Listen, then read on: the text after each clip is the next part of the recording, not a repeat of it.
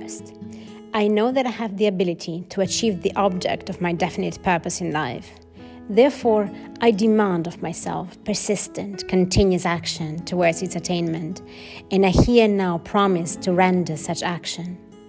Second, I realize the dominating thoughts of my mind will eventually reproduce themselves in outward physical action and gradually transform themselves into physical reality.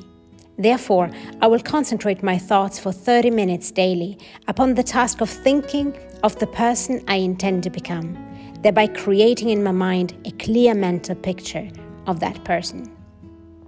Third, I know through the principle of autosuggestion, any desire that I persistently hold in my mind will eventually seek expression through some practical means of attaining the object back of it.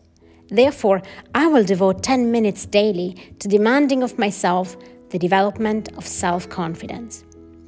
Fourth, I have clearly written down a description of my definite chief aim in life, and I will never stop trying until I shall have developed sufficient self-confidence for its attainment.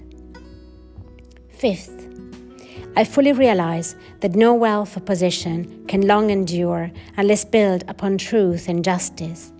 Therefore, I will engage in no transaction which does not benefit all whom it affects.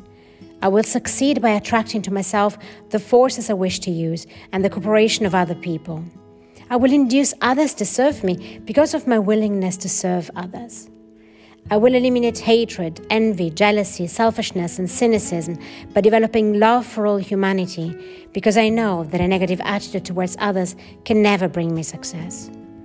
I will cause others to believe in me because I will believe in them and in myself.